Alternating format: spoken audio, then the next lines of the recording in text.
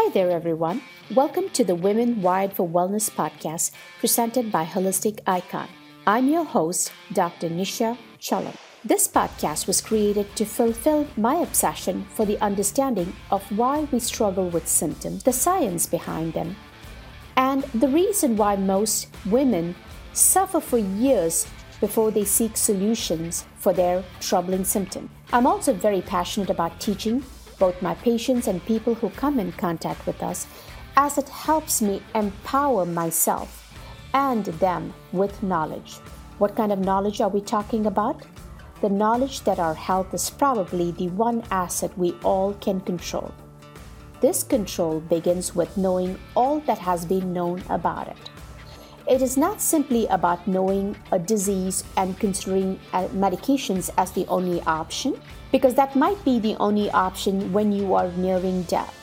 But to truly live a fulfilling life, we need to know how to tap into our innate nature to heal and all the possible qualities, including developing grit, passion, and consistency. If this podcast has helped you or opened your eyes to a different path, please take time to leave a positive review. And if you felt we fell short somehow, would you let us know how to improve it? Now, without any further delay, let's get on with today's podcast. Truthfully, this is one of those podcasts I don't think needs a real big pre-intro or pre-introduction, because tension of the mind, body, and spirit is something we all understand. But a lot of problems arise in identifying this is because most people are not open to the concept that it may be affecting them. And in my years of practice, my most challenging patients have been the ones with chronic pain, whether it be back pain, migraine headaches, endometriosis, irritable bowel. It's almost the absolute belief that they have a problem that no amount of pain medicine, no amount of back injections, no amount of physical therapy will actually help. And in a way, they are right. Because tension myositis or tension myoneural syndrome, or however else you want to name it, is something that will get resolved only with awareness. Awareness of the rage that we carry within ourselves. Awareness of the rage that we have bottled in ourselves. So in many ways, this is a topic that I think is applicable to just about everyone.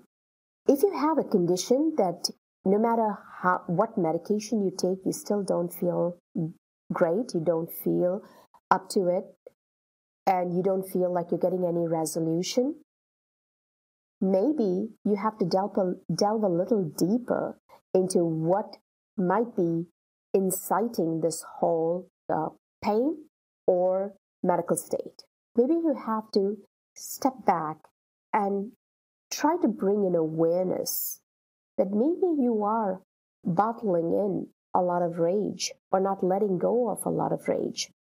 When we have broken lives, we have broken bodies.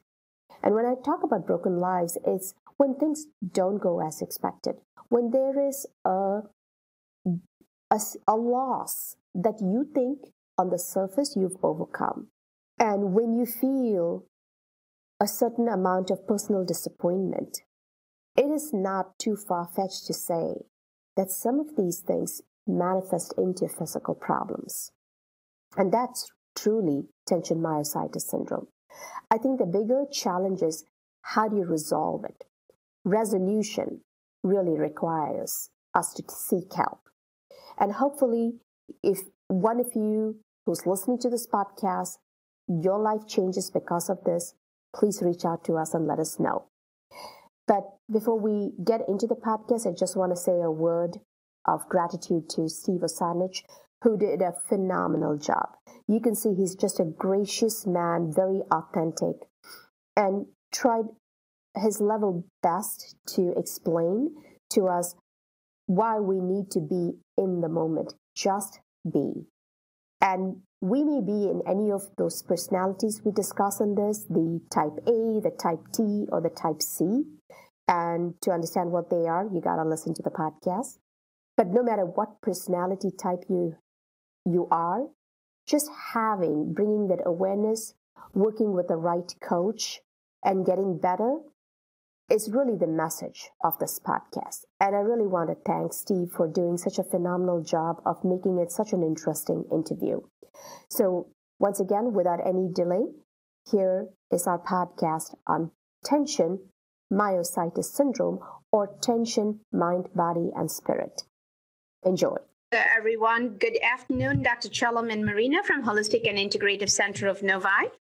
And I know we're a couple of minutes late because it's always the technical issues, right, that always get us. So today is going to be an interesting topic. And as you know, we like to talk to people from different walks of life. And Steve Ozanich is what they call a TMS whisperer. When you go to his website, Steve Ozanich, is it .com, Steve? Yes. All right. He is a mind, body, spirit consultant. Now, here's a few things that I did get off his website, which will be a part of his intro, is he says, healing comes from gathering knowledge and deepening awareness, not from medical science or outside intervention into the body. And really, one of the things he says is treat the person, not the disease. And medical practitioners have strayed from treating people and have turned toward treating only their symptoms. Personality is the most important cause in suffering and imbalance. So thank you, Steve, and welcome to our podcast. And thank you so much for doing this.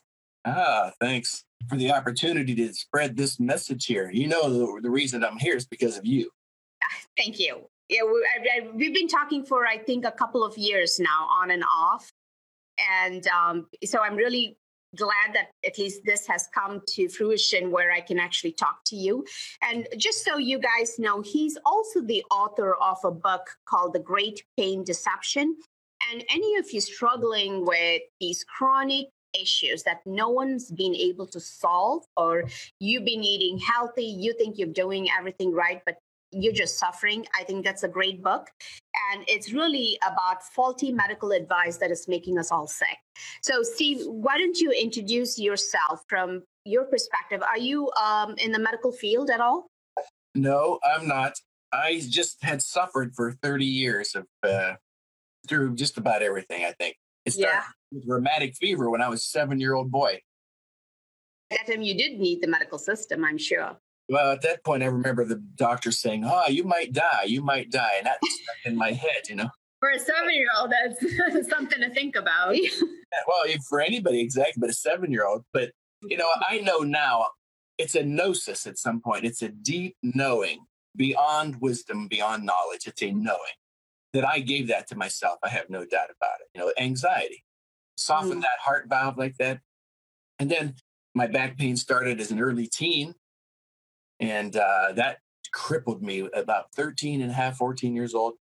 And then I had the normal other things I suppose people have. But as I look back on it now, after finding Dr. Sarno's work, it was all from mine, all of it.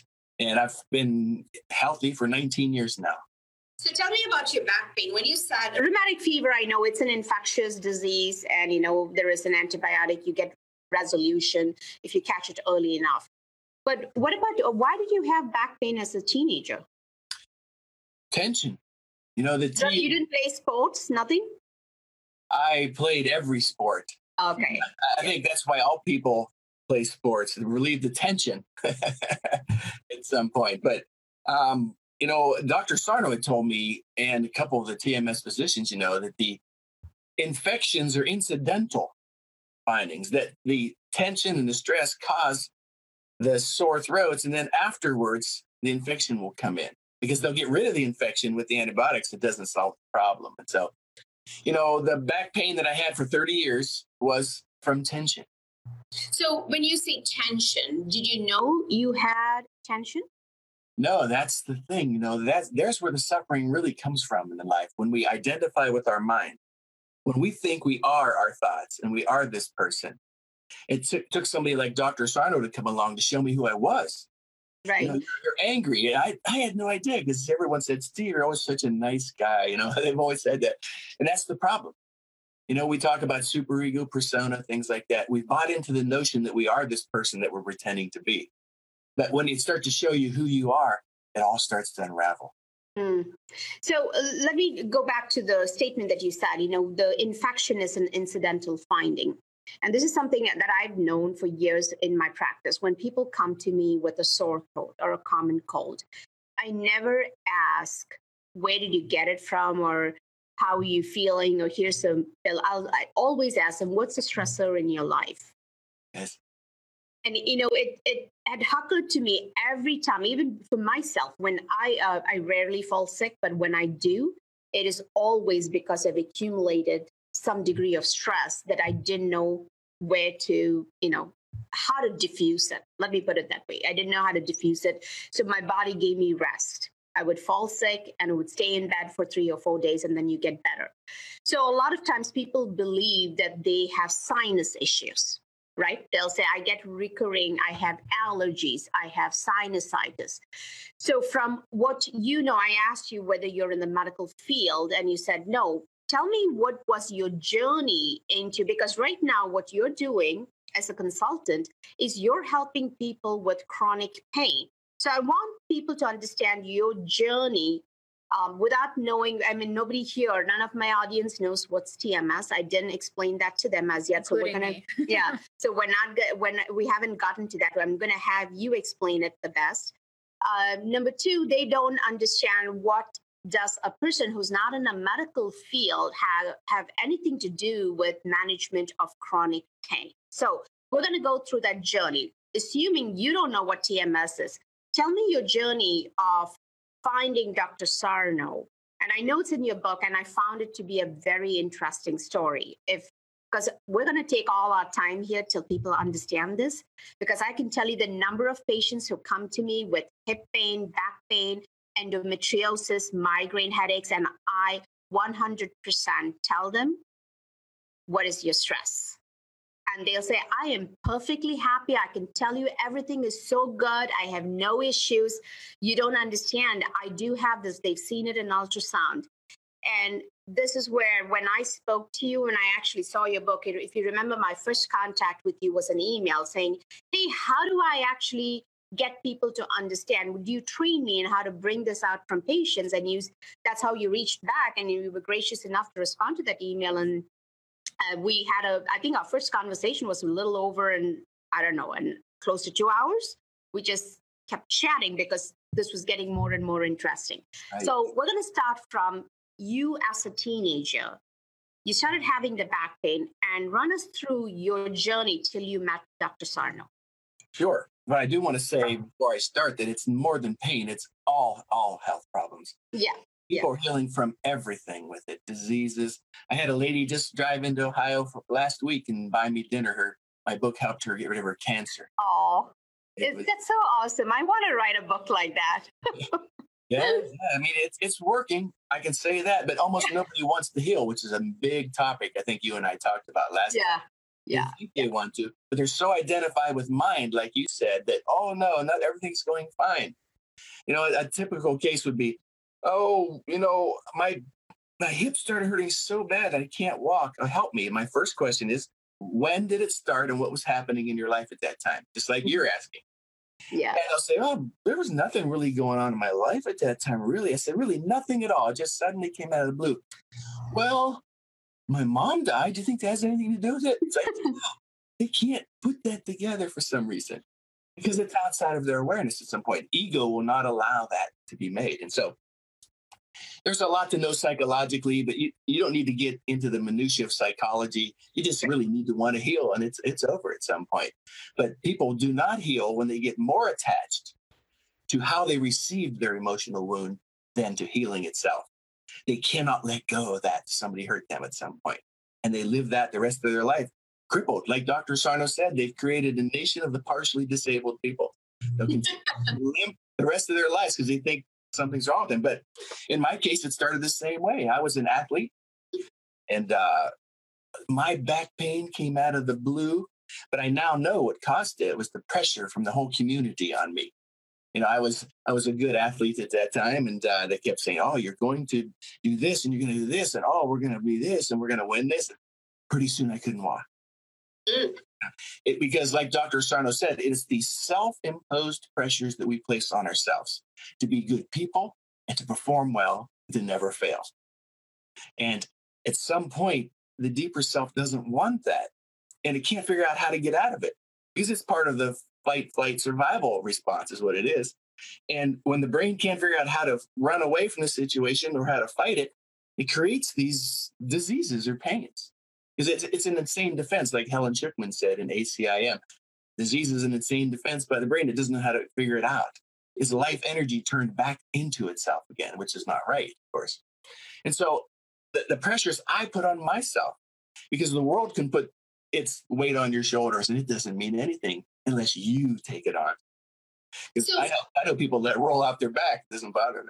Yeah, exactly. That's what I was going to ask. So what is the kind of person, like we all have pressures. I do remember growing up, there was a pressure to get into medical school because in India, you do only two things in the 1970s and 80s. You become a doctor, or you become an engineer, otherwise you're a failure, right? These are the three options. Or a wife. Or a wife. I mean, that was even not considered. That was given. Whether you became a doctor or an engineer, you became a wife. So at that time, the pressure was a lot because anywhere in the world, getting into medical school was tough. And a lot of times it was on merit. But I don't recall having, you know what? I take that back. I used to have migraine headaches. Maybe migraine headaches was my way of dealing with it. But in general, there are some people, is there a specific personality that would have the stress and would manifest it into a physical pain as such? Ooh, exactly. And this is one of the great observations of Dr. Sarno. Okay. He noted it in his office with his chronic patients. These people tend to be, now not always, not everything's absolute, but right. They tend to be goodists. That's the first time I heard that word when I read it in his book, goodism. They wanted everybody to be happy. They wanted to be nice to everybody, all the way to the point of perfectionism, he said. And so perfectionism, of course, is not possible. So it's almost neurotic at some point to want to be perfect. And then he noted that they pushed themselves very hard to succeed, to win, to do right. And that they tended to be anxious and maybe a little bit more worrying, and so that was the thing that really pulls people into his work, is the personality type that he had noted. And there's other personality types, of course. The type A is the iconic personality that Rosenman and Friedman had identified in 1959, the heart personality, where they noted these people at the time was their enemy. They were always yelling about things. They couldn't get enough things done fast enough. And they're the ones that had all the heart problems. But Dr. Sarno said the type T, which we call the tension builder, they tended not to have that many heart problems, although some of them could cross over, like rheumatic fever, of course, which some of the other TMS physicians had too. And then there's a type C personality that Lawrence LeSean had identified in 1964, the cancer personality too. Wow. We tend to call it the type T on steroids. When they get sick, they tend to apologize to everybody around them for being sick. And so I guess maybe it's just different degrees. I don't know. But certain things attack different parts of the body, which is really wild. Now, the type T, Dr. Sarno never called it a type T personality. He just called it the goodest personality. But somebody came along and labeled it that, the tension builder. Mm-hmm. And it's the self-imposed demands to be good, to do right, to push yourself. And that's the most common personality type. And I see people healing from everything with this through the knowledge, but the knowledge is detrimental at some point. It's detrimental. He called the knowledge the penicillin to this disorder. But what happens when you take too much penicillin?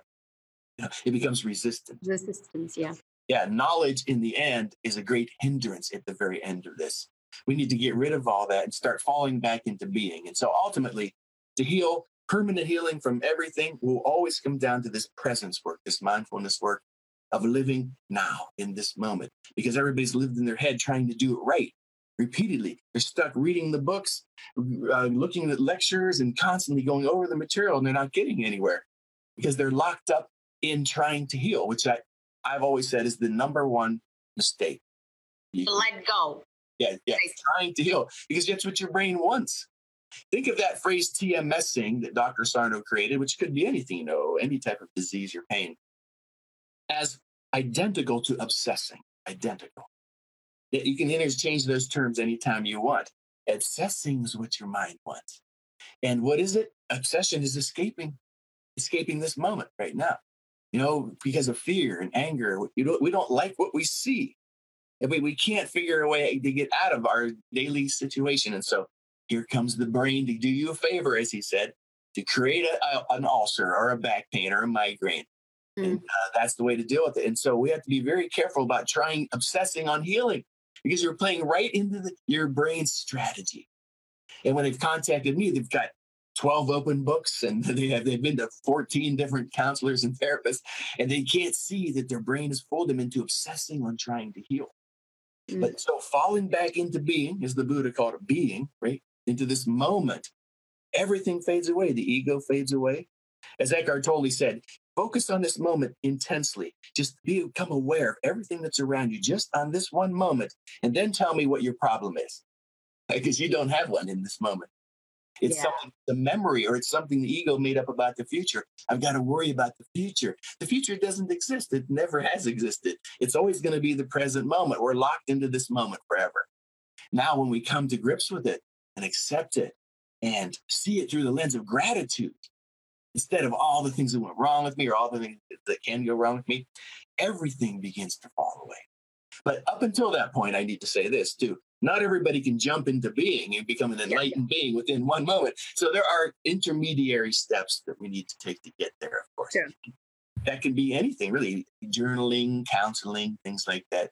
And also, we should say this too, that this is not an anti-doctor message. Yeah. Not an anti-medicine message.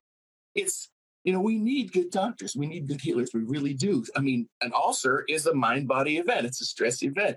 But if you don't stop that bleeding, you could die. Yeah. We need that. We need good doctors. So we need to say that right up front. The problem is, as Dr. Sarno said, it's not the modality. That's not the problem. It's the diagnosis. It's wrong. Your back pain's not coming from a herniated disc. That's 50 years old, that type of thinking. Every day doctors are telling them that herniated disc is causing your back pain. It is not. It is not. Neither is that arthritis in your bones in your body. These people heal like that. As soon as they become more aware, oh, wow, my brain wants me to think about these things. It's trying to escape this situation. But even for you, when you started the journey, did you not think the same way? Like, hey, I do have a problem. Were you able to, your journey was 30 years. How many years from the time that you knew of Dr. Sarno's work and your resolution? What was that like? Right, well, 27 years. Of course, when I first found his work, 1996 or 7 or 8, something like that. Okay. I rejected it outright. Yeah. I had a paralyzed leg at that point. My left leg was paralyzed. I was dragging it for almost a year.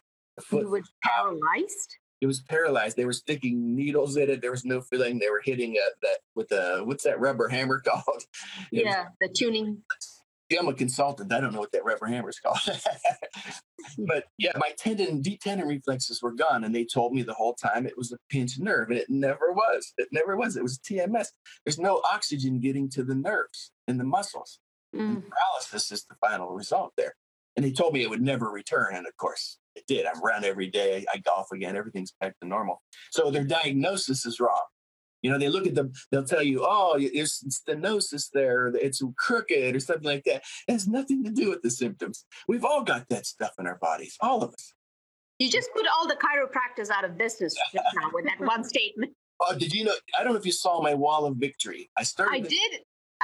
There's a chiropractor on the end of there. Really great man, Matt Lyons. Yes.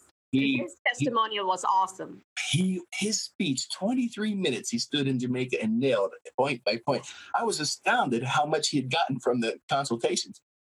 And he said last week, a couple weeks ago, he texted me and said, I closed my practice down. He's a chiropractor, right? Yes. Yeah. So basically for you started with the back pain, and at some point it got so bad that you actually had paralysis of the leg, and you actually had physical findings. The doctors could not get a knee jerk reflex. They could not get any sensations in that leg. And at that point, what were your treatment options? Well, at that time, if you remember my story, my wife had been, when I was married, she got permanently paralyzed from the waist down by a spinal anesthetic when our first baby was delivered. Wow. You could imagine the rage that I had inside of my body. But a goodist will always, just take it on and keep pushing through it. They'll never associate that. I'm crawling around on my hands and knees, unable to stand up because of that. And then a tornado wiped out our town, and my 3 favorite relatives died in a small period, and a doctor damaged my eyesight with LASIK eye surgery. Everything fell apart within a short period of time. Oh my God. It's like, duh. When it rains, yeah. Of course, right? Yeah, exactly. I called it the snowball effect, Mm-hmm. And so when you're identified with mind and you think you are these thoughts and you are these things that are happening to you, you think your life's falling apart. And so you can't see it for what it really is. I was angry. I was conflicted deep inside. I couldn't figure out how to get out of the situation, of course. And so the result was ill health. And so I found Dr. Sarno, and I rejected it, like almost everybody does. About 15 to 20% of the people will agree to it. And I had to get worse. I got worse and worse. So I stopped eating at some point. I began to fade. I was down about 54 pounds, and I've never been out of shape in my life. And I knew if I was going to live, I've got to go listen to this crazy Dr. Sarno if I'm going to live here. And so I went back to it, and then it began to connect. Sometimes suffering is our only teacher. It's our only spiritual teacher. We're not getting the lesson the first time around. And I had to get worse and worse and worse until your suffering becomes so bad that it breaks that bond from mind, from this person you're pretending to be in this world, back into being again. And that's what I mean. We are pure peace inside, pure love, pure consciousness, the observers of this life. We get wrapped up in our ego. By the way, ego is part of the mind. Mm-hmm. The way we see things is the ego. That's what the ego is. It's a circulating thought process. The way we see things, if anything comes along that disagrees with that, ego rejects it. Like I rejected Dr. Sarno's work, the very thing that would save my life. Well, once I hit rock bottom again for about the 5th time, I went back and I began to open up to it. And was it that point where you said there's nothing to lose now? Yeah, and I think that's where I had to get to. And those are the people that contact me, by the way. I've been to 5 surgeons and I've been to counselors and therapists. You're the last hope, Steve. I'm the last hope. I'm the bottom of the barrel. But I do remember in the book, it's been some time since I read it, but you had said you were very afraid of getting cut upon, like you didn't want to undergo the surgery. Yeah. And you decided you had to do something different. Sure. Think about it. My wife was completely, permanently paralyzed from a needle. From a needle. Oh, that's right. I witnessed that. Okay. Yeah. Plus, I had never seen one human being where back surgery worked.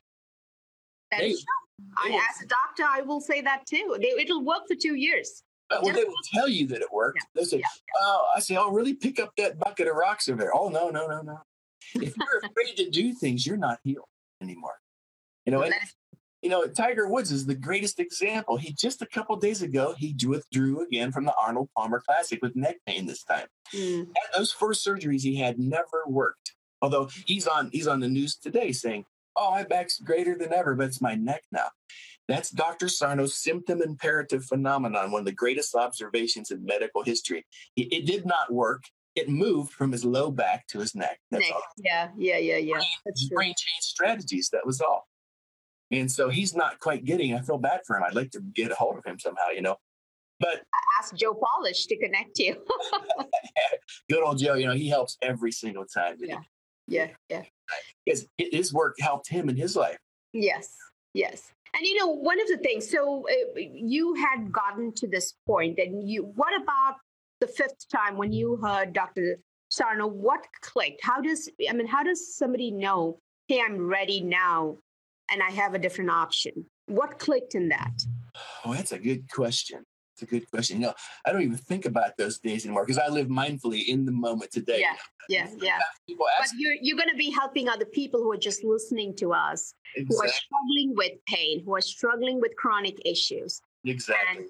and walk around thinking, hey, I have all these medical problems, which I know. I mean, I do medicine, I do blood tests, I do see inflammation, but deep down, when I'm talking to them, I know they're not living their lives authentically. They're living their lives to be accepted. Yeah. Well said. Perfectly said. Exactly. That's it. You and I talked about Anita Morjani, which we can talk a little bit more about her too. Yeah. But the moment, this personality type, and it does come from a personality type, is very stubborn. It's deeply internally stubborn. They're very good at what they do. I work with some amazing people around the world, like Joe Polish, and actors and actresses and Congress people and professional athletes. They're great at what they do because of that inner stubbornness at some time. But that can also be detrimental as well. And so for me, it was a series of little truths that I would see popping up, like laying in bed and having the pain spike through the roof. You're not even moving. You're in a deep sleep and boom. How could that be physical? How is that physical? It's coming from the unconscious, And then the stories that Dr. Sarno told about the people that healed, and that the fact that there is not one single study in all of medical literature that shows that herniated discs cause back pain. Not one. And all of the studies prove that they don't. And yet everybody believes the unproven side. The same people who demand proof of TMS. It's a mess at some point, But if you demand medical science to heal, you're in trouble. You're in trouble, at some point. It is to treat. It is to treat an acute issue, like you said.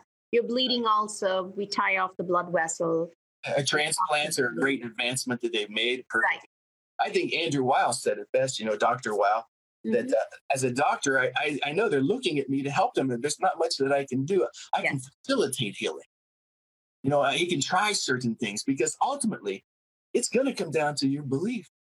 That's exactly what it is. That's why I think, this idea of the voodoo dolls is perfect because, like Tiger Woods, he thinks that stabbing helped him. It did not. Yeah. I always say the doctors, I mean, this is something that we've read, and I can't remember who said it. I'm sure it's one of the great guys, but they said the doctor's job is to stand by and entertain while nature takes course to heal. Who said that? I'd love to hear who said that. But I think they've known that for hundreds of years at some point. I found a letter that the President Thomas Jefferson had written to a doctor, and the doctor wrote back to him, and he said, I've given more colored leaves, watercolored leaves to people, and they've healed. They thought that it was medicine, And so people often ask me, is TMS healing a placebo? And I say, well, it depends on how you define it. If healing is based on belief, then yes, it is. Mm-hmm. But you have to believe that nothing's wrong with you physically, and that it's a psychological process that's going on outside of your awareness, and you will heal. So belief is everything. And I think the most problematic thing in all of medicine, in my opinion, is the placebo effect. Because once it works, then people come back, oh no, I did have a bad shoulder or a bad knee. I got a new knee there. And they can't realize it jumped over to the other knee or the shoulder. It's just going to keep bounding around in the body until you deal with the cause, which is conflict. The cause is a conflict within you. Dennis. That's the hard part. This is so hard for medicine, right? Like I always say, I like people like you who do this work because you don't have a license to lose. But a patient comes to me with a bad knee. If I don't send them to an orthopedic who says you're bone on bone, you need that knee replaced. The other one is going to come about in 2 more years. You're going to have to get the other knee replaced. I have no courage to tell the patient, no, I don't think so. That's a tough one, and I've always said the TMS physicians, there's only a handful of them that Dr. Sarno had trained. Right. They are brave people. Yeah. Because first of all, they lose their patients left and right. If they tell them, no, it's not coming from, this, they get up and go find a doctor who will tell them that it's a physical problem. Yeah. And of course, they always have the risk, like they've told me privately, of being called in front of the medical boards and say, hey, and Dr. David Hanscom, he was a spine surgeon in Seattle. He had crippling back pain himself, had done thousands of surgeries, I think, and reconstructive surgery. And he found this work and healed his own back pain. And so he began telling people there's another way around it. Well, I saw him recently say, the hospital called me in and told me, stop talking to these people, operate. Yeah. They don't want to heal you, they want to treat you. They want to treat you. And so you're a brave person too. That's why I'm here. You're one of the few people that get it. The first thing you want to know is what's going on in a person's life. But the TMS doctors have also told me most of the doctors wouldn't know what to do with that information because they're not trained in psychology either. So I don't know what good it does to get it from them other than, send them to a psychotherapist at some point. Right. Yeah. Well, our practice has a life coach who actually works with people. And a lot of them tell me that, the 1 hour I spend with Kim literally changed my life. Yes. I didn't need to go to the psychologist and psychiatrist for the last 20 years. A lot of that is, and like you said, so just to expand TMS, it's tension myoneural syndrome. Or myositis syndrome. You did ask me about how I got into this. I need to go back a little bit there. Yes. Dr. Sarno had noted in, I think, the 1970s that the back surgery wasn't working. The head of the outpatient center at Rusk Institute at NYU. It's not working. He was so frustrated, he said. And so he started to look into their charts deeper to see if he could find something. And he noted his back pain patients, they had suffered from many other things. Yeah, problems. They always do. Yeah, allergies, skin problems, stomach problems. So he started to talk to them more. And then he began to see the patterns forming. How all these people push hard, they worry, they're controlling personality, stubbornness, a lot of them had trauma, of course, early childhood trauma on the ACE chart, right? And then he began explaining to them, I really think there's nothing wrong with your body here, that there's something going on in your psyche that you're unaware of. And he said he was mystified, was the word he used, that they began to heal right in front of him as he began to tell them that. The awareness that there was nothing wrong began to heal them. And so he wrote his book, Healing Back Pain, which really changed the world forever, that book, Healing Back Pain.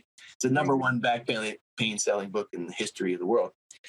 And so he first called it tension myositis syndrome, myositis muscle, right? Yes. But then he began to note, as he got deeper into it, that it affected the nerves and the tendons. And so he changed it to myoneural syndrome.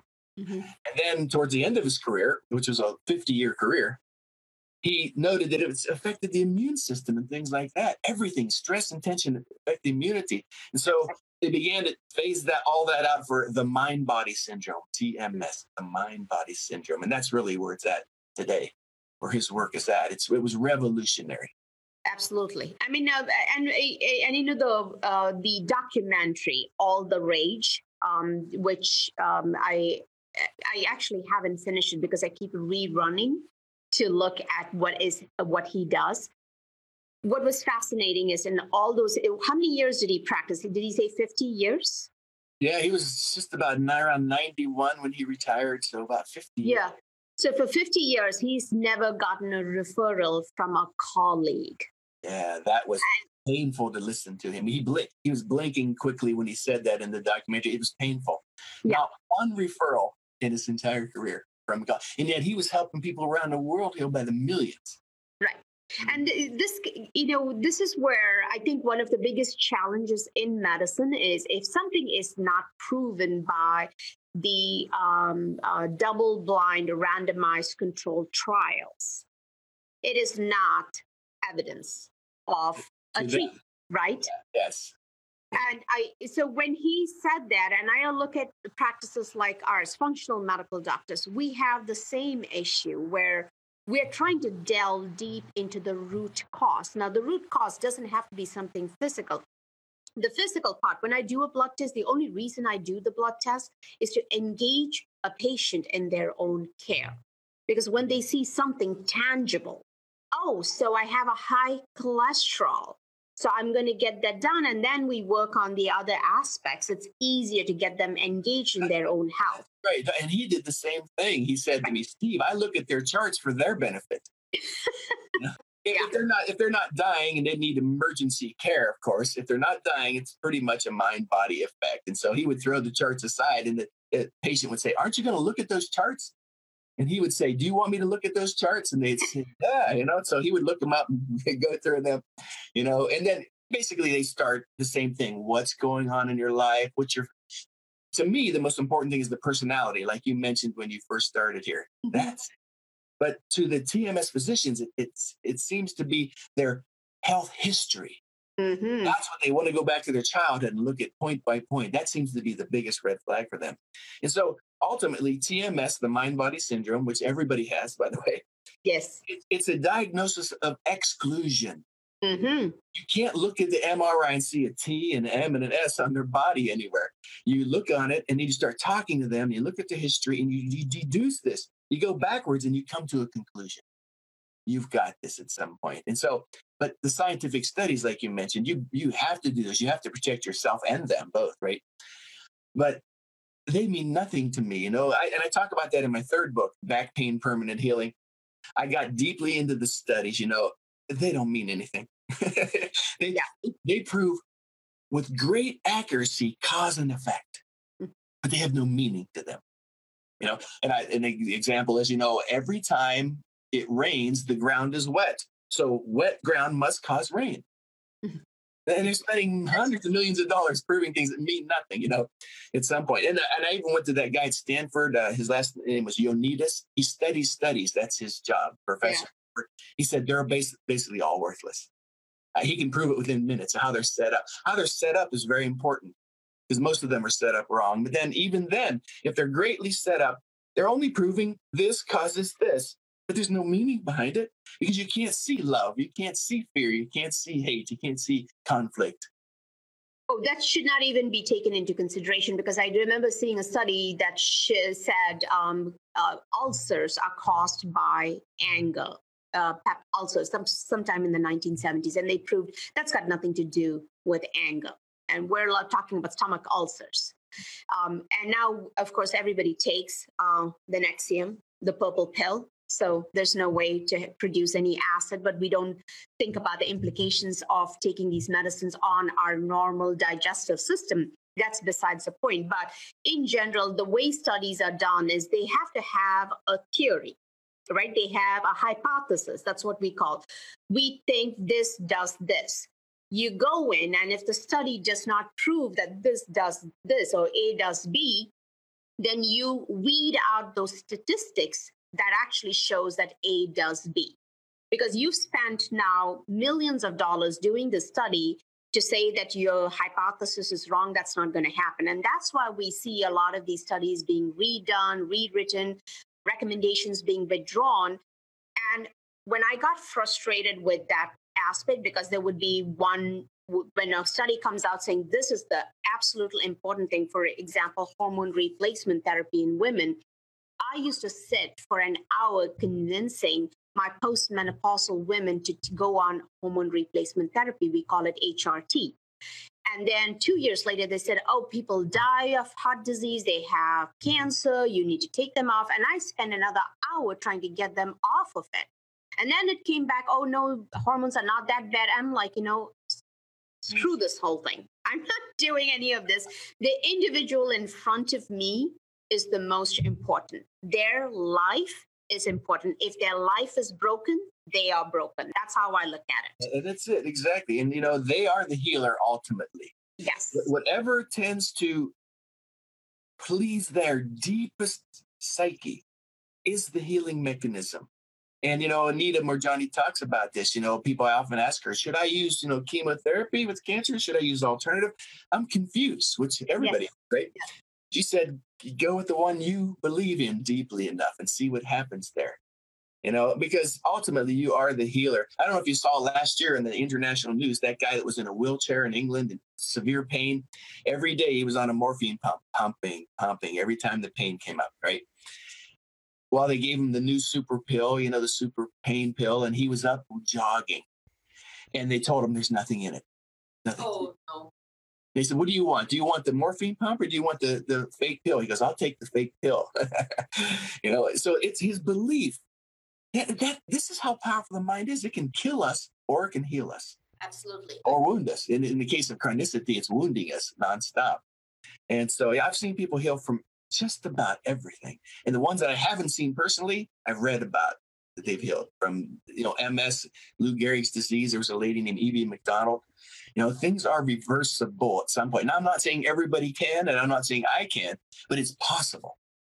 Again, it comes down to their belief system. I always say that even when I went to our practice, when somebody walks in and has never heard of functional medicine, has never heard of an alternative approach, another option to heal, they're not a good fit for our practice because they've come in with that the doctor is going to do everything for me. And it's a dogmatic system, right? The doctor tells me what to do. The doctor gives me a diagnosis. The doctor gives me a drug. I take the drug. My disease should be under control. When you come from that place and say, you know what, you are your best doctor and we're going to help you get there, I'm cuckoo at that point, right? Yeah. No, that's Dr. Sarno said that too. I try to have them stay with their general practitioner. Yeah. Once they send them off to the specialist, they're gone. Yes. They're gone. And that's true because now they've subdivided the medicine into, big toe doctor, next to big toe doctor, middle toe doctor, and it's all one problem. It's all one problem. If it's not something that's bleeding or that needs stopped or whatever, it's basically from mind at some point. And so you really need to go to look at your life. Look at your life and start pulling back a little bit, reflecting. I have the people try to identify when your symptoms began.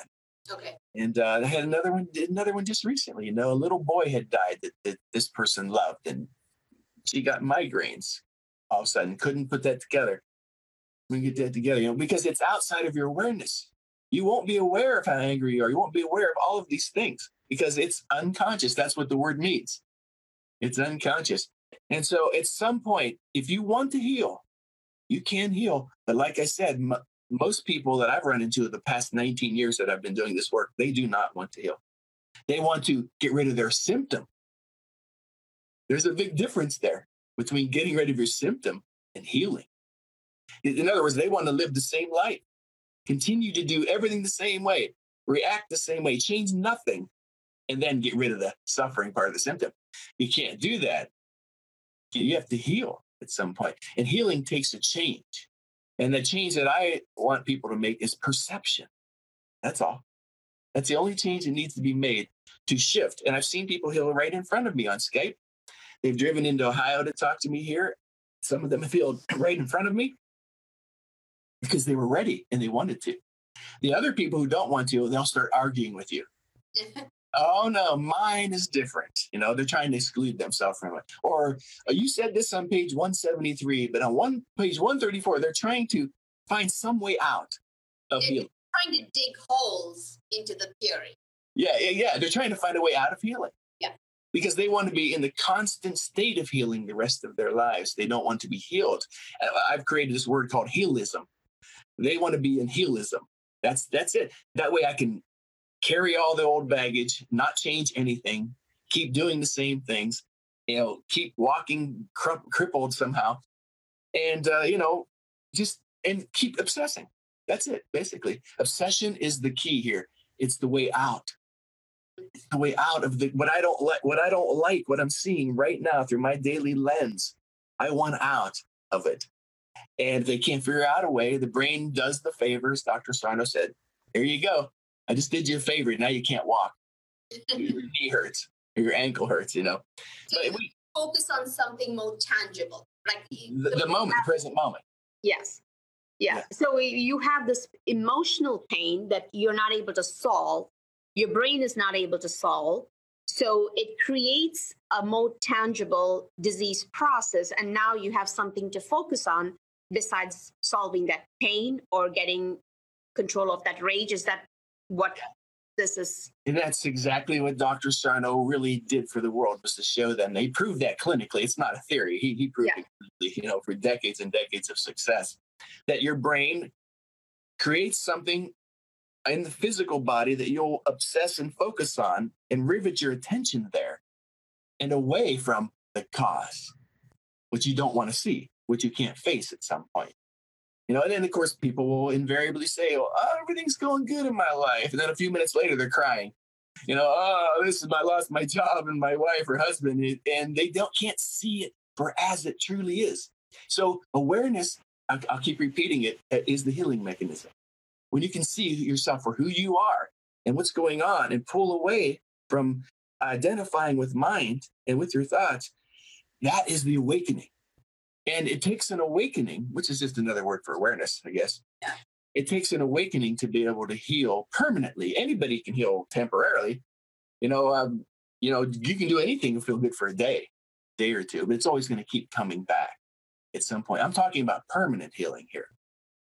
And so, yeah, you described it perfectly there. So if somebody is struggling with cancer, right, and the cancer is not treatable, do you think that's also coming from some form of TMSing and all of this stuff that we talk about, environmental toxins and getting on medications, being on hormones? I mean, there are studies that show these are at a higher risk. Do you think they're not relevant and this is really a form of TMSing? Have you seen cancer patients? Yeah, well, yes. And I would say it this way, that I've had people tell me that they heal from stage 4 cancer. Okay. But sometimes, like you said, it could be an outside element. I mean, if you're going to smoke every day of your life for 50 years, you're going to drink every day, you're going to eat asbestos for breakfast, I'm sure we can poison our body into cancer. I'm sure we can, right? If our immune system cannot, keep up with it. But many of them, if not most, I don't know, I've never done studies on it, but many of them definitely are mind-body effects. And just talk to Anita. And remember we talked about this. The greatest thing about her book, it's a great book, by the way, is her book title, Dying to Be Me. Yes. They killed her because she was not herself. She came from an Indian culture, and she wasn't allowed to express her opinion and talk. And then she wasn't allowed to pick out her husband. He was already picked out.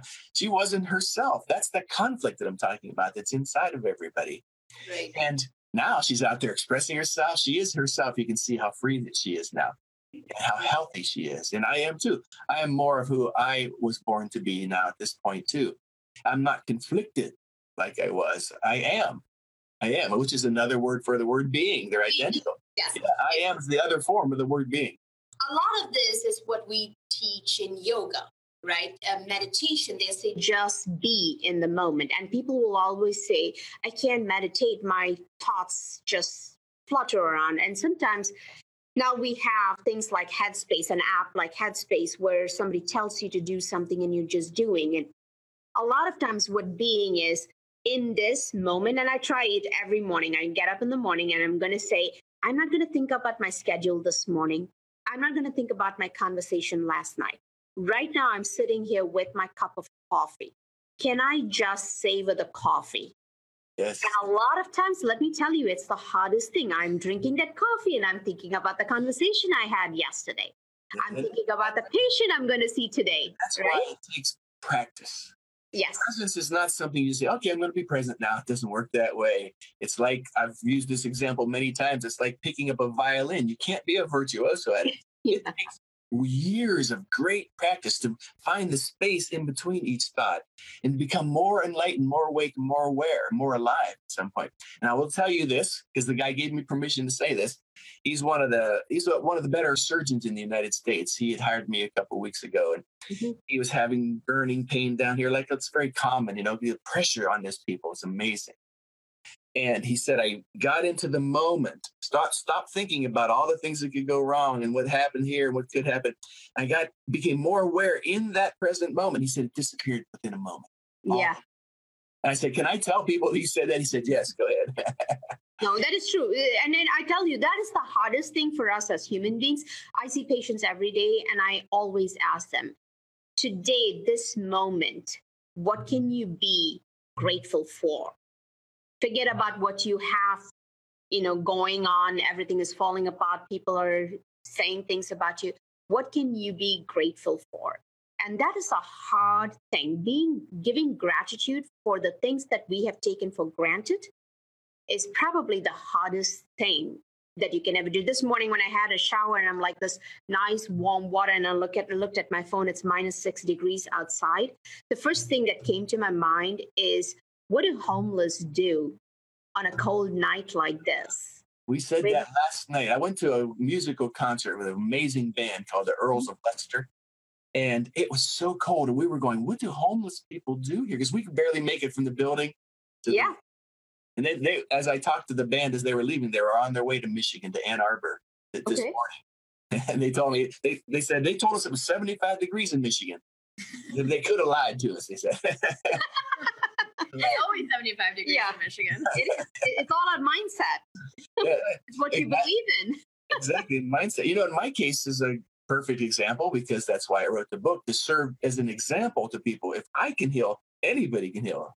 And I simply started golfing again. I started playing guitar again. I started living again in the moment. I stopped thinking about the life problems. I stopped thinking about the physical problems, all the coulda, shoulda, woulda, and started living in the moment. And suddenly one summer, I just remembered I was going like this with my body. Hey, I don't have any symptoms.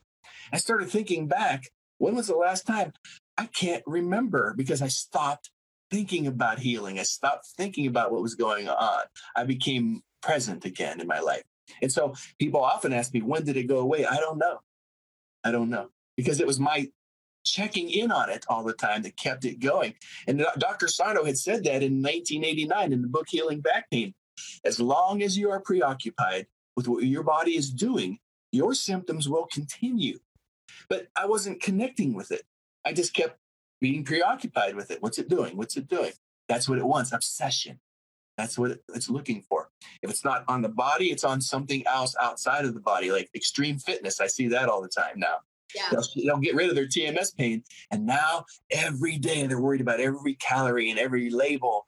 And, you know, that they're counting all the calories. They're still TMSing at some point outside of their body. Right. And women say that to me All the time. They say, if I don't exercise, I'm just going to gain all this weight back. So they just have to get to the gym. And a lot of times I think it is, again, it's a very constructive way, because they're taking care of themselves in one way or the other. Right. Right. I said that in The Great Pain Deception. If you're going to, obsess on something, obsess on good health.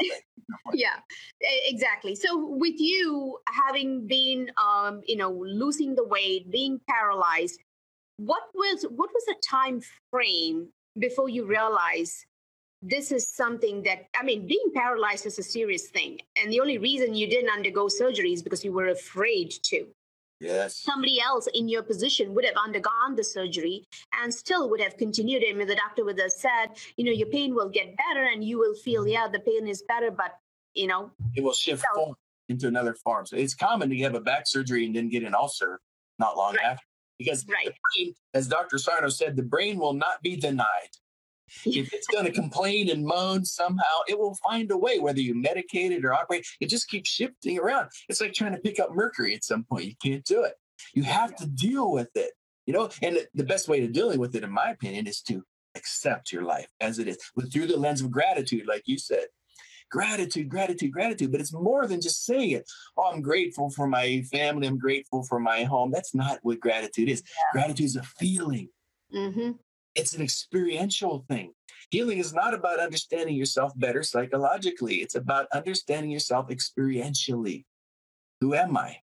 Who am I? And just witnessing this life as the observer. So when people are in pain, of course, the number one question always asked is, what do I do? What do I do? What do I do? That's always the question asked. It is not about doing. That's the problem. You don't want to obsess on doing. It's about being appreciative again, being thankful, letting go, forgiving people in your heart, forgiving yourself in your heart, things like that. I suppose you can call that doing at some point. But it truly is a matter of allowing healing, because it's not about healing. It's about allowing your body to heal. Right. It wants to be well.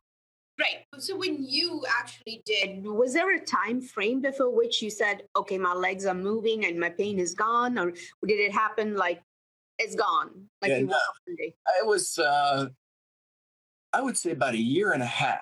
Mm. But I did everything wrong. You have to understand that. I did everything wrong because I didn't have anybody like me to go to, or I didn't have TMS physicians that I could go to. I had to try to figure it out. Mm. It was like you threw me into the ocean and I was drowning. I was flailing my arms and legs. And I finally found the shore. Mm. And when I got to shore, there's a bunch of people there clapping, saying, "You're really brave." I'm thinking, no, I wasn't. I was scared. I was dying. I was very, very, very scared, But, people read the book and say, "Oh, you were so brave." Well, if you want to see it that way, I was scared. And I figured out a way to do it. Now, after I healed, I went back and looked at what I did. I was the accidental healer. Mm. And it was by becoming more mindful, more present in the moment, because, how are you going to get over all these traumas that happened to you in your life? You can keep digging at them for the rest of your life. It's called psychoarchaeology. You can keep digging and digging and digging. What does that solve at some point? So how do you even get to that point? Where do you begin? Let's say now that somebody listens to this video and says, okay, every ache, pain, disease of mine could be stemming from something deep-seated rage, deep-seated anger, deep-seated disappointment.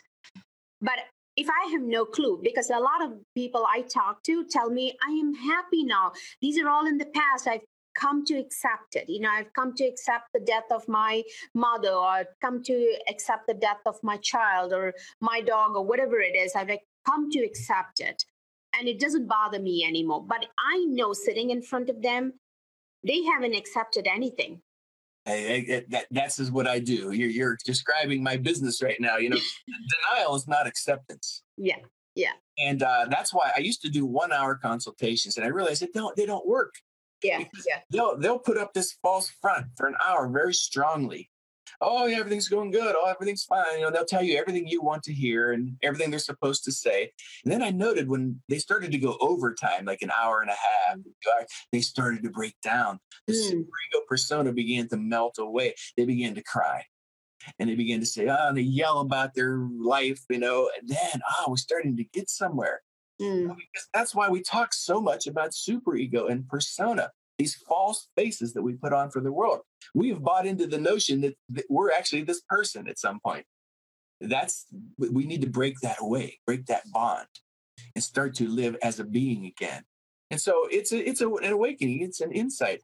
But I do 3-hour talks now, 3-hour consultations, because that's about the time it takes to talk about their life, everything. Listen to them for a little bit, and then start to show them, look what you said there, look what you said there, look what you said there. And they start to see themselves in a different light.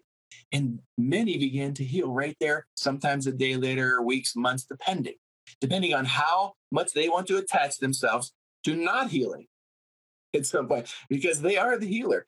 And if they can't get over something that happened, then they've pretty much chosen their life. They've decided, I'm going to live a life of suffering at this point.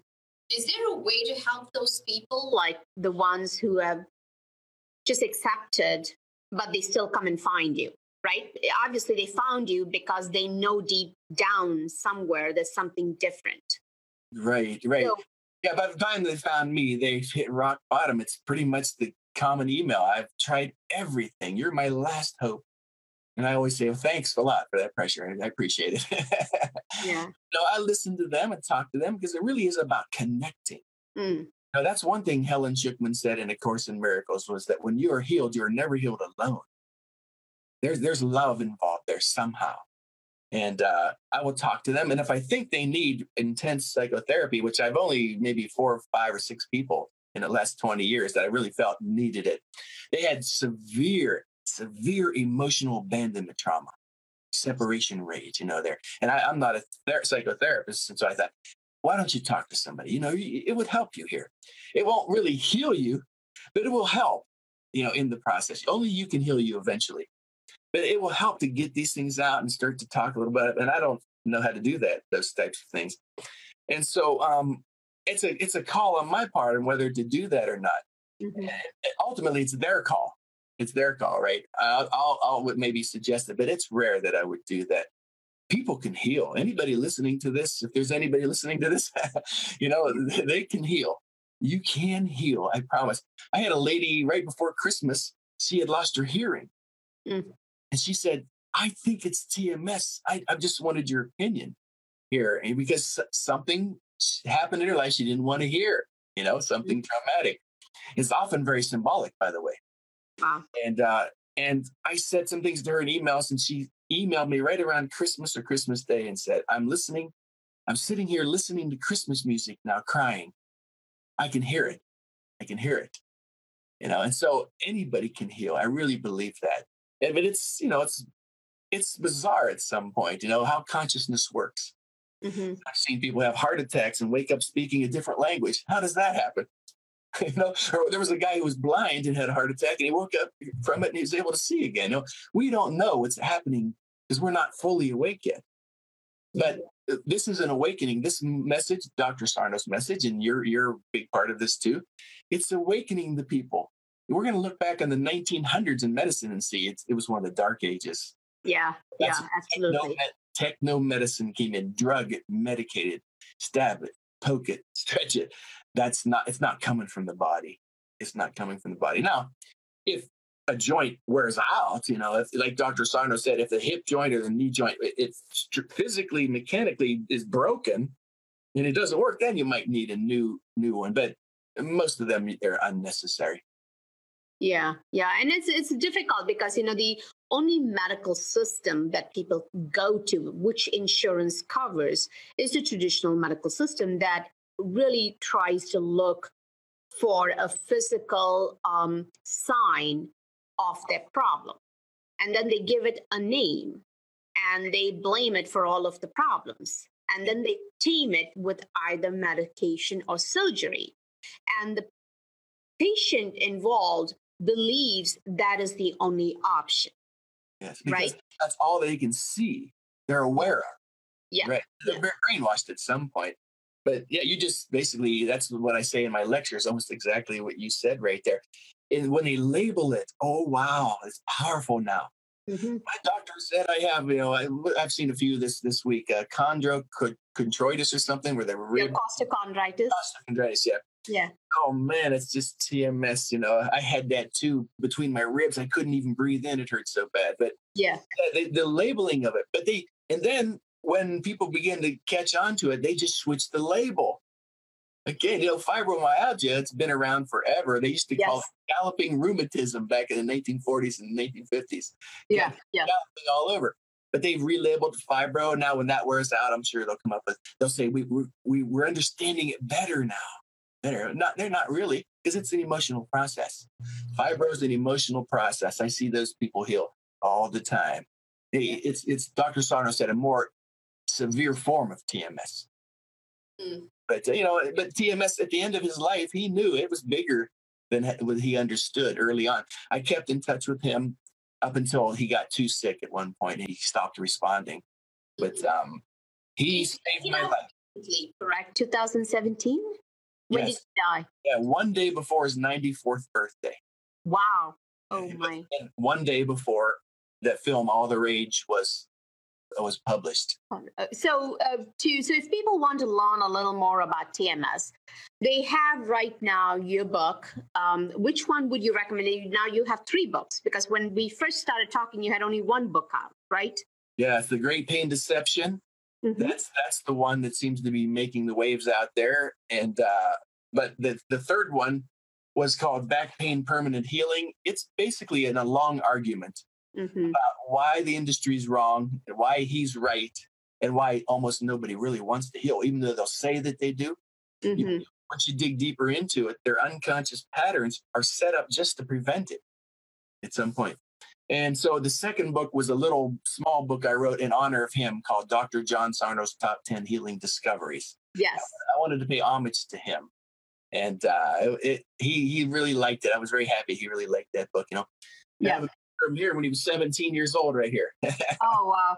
I actually have given the second book to friends who complain of shoulder pain and back pain. The little one? Yeah. The 10. This one? That's the one. Yep. That's the one I have. And it's because it's easier to read. It's not overwhelming. And it's a good start if people want to understand more. And then the documentary, All the Rage, is also very interesting. It's a very casual documentary. It's not something that's made what do you call it? It's not scripted. Right, right. And he kind of changed the format at one point after he had so much footage, to said, how Dr. Sarno saved my life instead of being just about Dr. Sarno. And I said, I understand that because it's about the family unit. That's really where everything begins.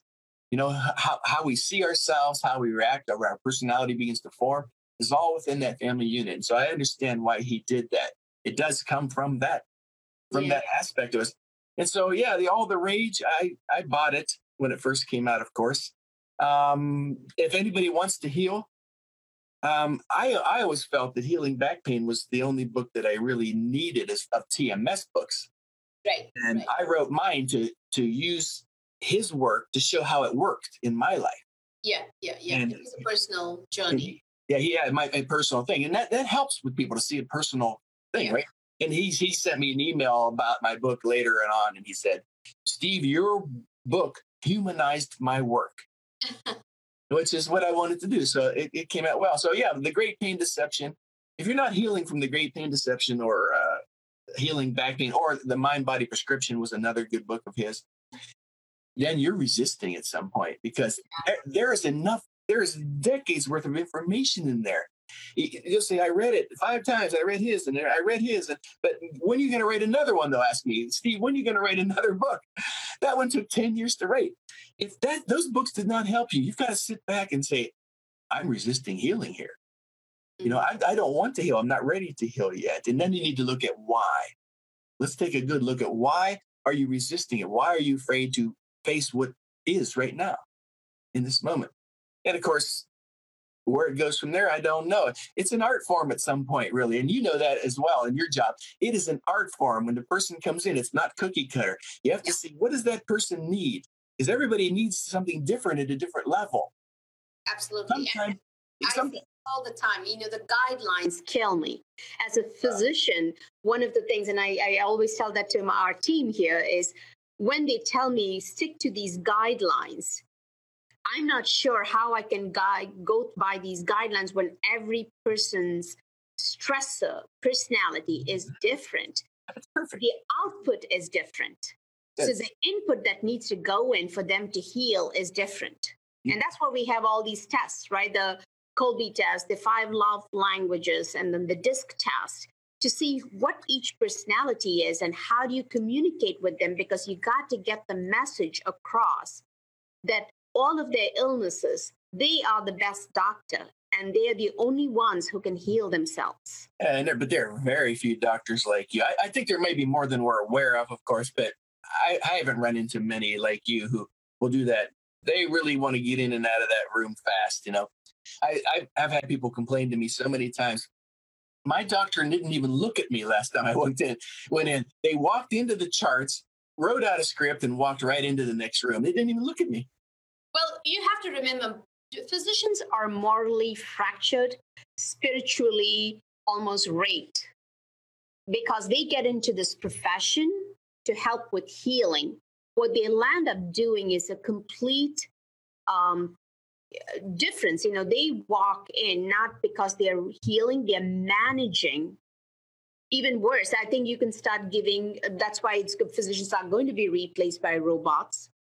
Because all you need is a computer algorithm, and you can get your high blood pressure medication if you meet that algorithm, if you follow the algorithm. Yeah. I understand a little bit of that because there has to be some type of protocol, I suppose. But it's the protocols taken over. That's why on the back, if you remember on the back of this book, this little book, I quoted Dr. Sarno from his last book. He said, my medical professors would be shocked and horrified at what has happened to medicine.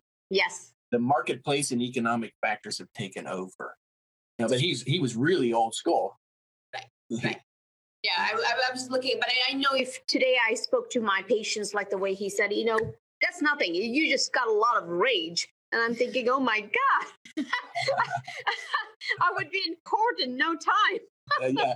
Oh yeah. I mean, you have, like you said, you have to at some point. And of course, I never professed to practice medicine. I've never said that. I've never said I was a therapist. I always make it clear, you're coming to a consultant. somebody who's experienced it and has researched it for decades and written about it. That's what you're getting from me. Okay. But you are your own healer at some point. And so, I really admire you. I really do. I told you that when I first met you. You're welcome. You are a true doctor. Oh, thank you. Thank you so much. And I mean that. I wouldn't be here. Yeah, I really do appreciate it. I know how busy you are. And a lot of this is because I see patients over and over again trying to, like you said, obsess over their medical condition and want to know the latest drug, the latest treatment. What have they not tried? Why is this not happening? And really, one of the key things is be your authentic self. The chances are you won't have many problems. And it's the hardest thing to do. I struggle with it every day. I mean, I'm usually pretty authentic. What you see is what you get. But a lot of times I do struggle with things where I'm self-doubting. I'm like, Anita Moorjani, the Dying to Be Me. You can see if any of my patients listen to this, every one of them gets that book. I tell them, please buy the audio, listen to it. Yes. Because I love the way she talks. She's a great speaker too. It's just so powerful because I think majority of us are Anita Moorjanis. Maybe we all don't get cancer, but we invite other problems in our lives because we think we're not enough. Right. Yeah. Not good enough and not enough. Exactly. Gabor Mate, Dr. Mate puts it this way. They feel insufficient as human beings. Yes. So they got diseases and pains, or they're an alcoholic or a drug addict. They're trying to kill that insufficiency. But, Anita Moorjani said a few things that are very powerful that I use when I talk. When she said, remember, she was going to come back into the body, but she didn't want to come back into a sick body at one point. Yes. But this was powerful for me when she said, the most important determining factor in my health is my reason to live. Mm-hmm.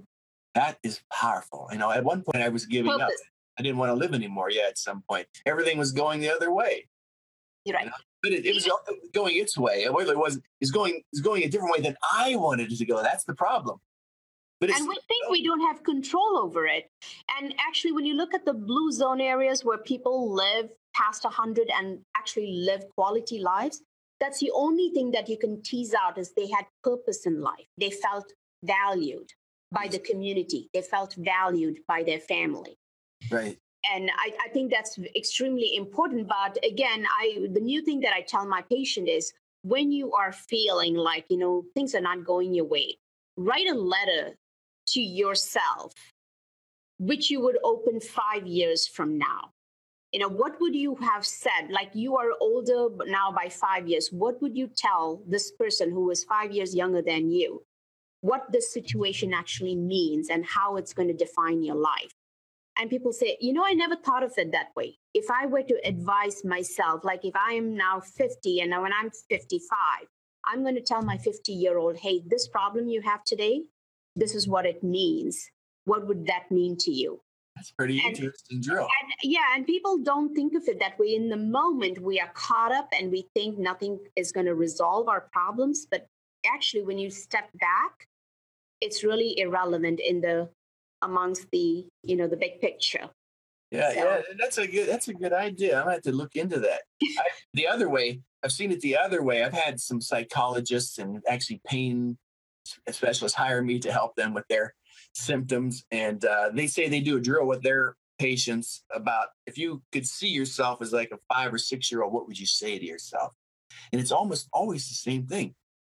It's okay. You're okay. Don't worry. You're safe. And ultimately, really, healing comes down to erasing fear. Yeah. That's what it's coming to teaching yourself.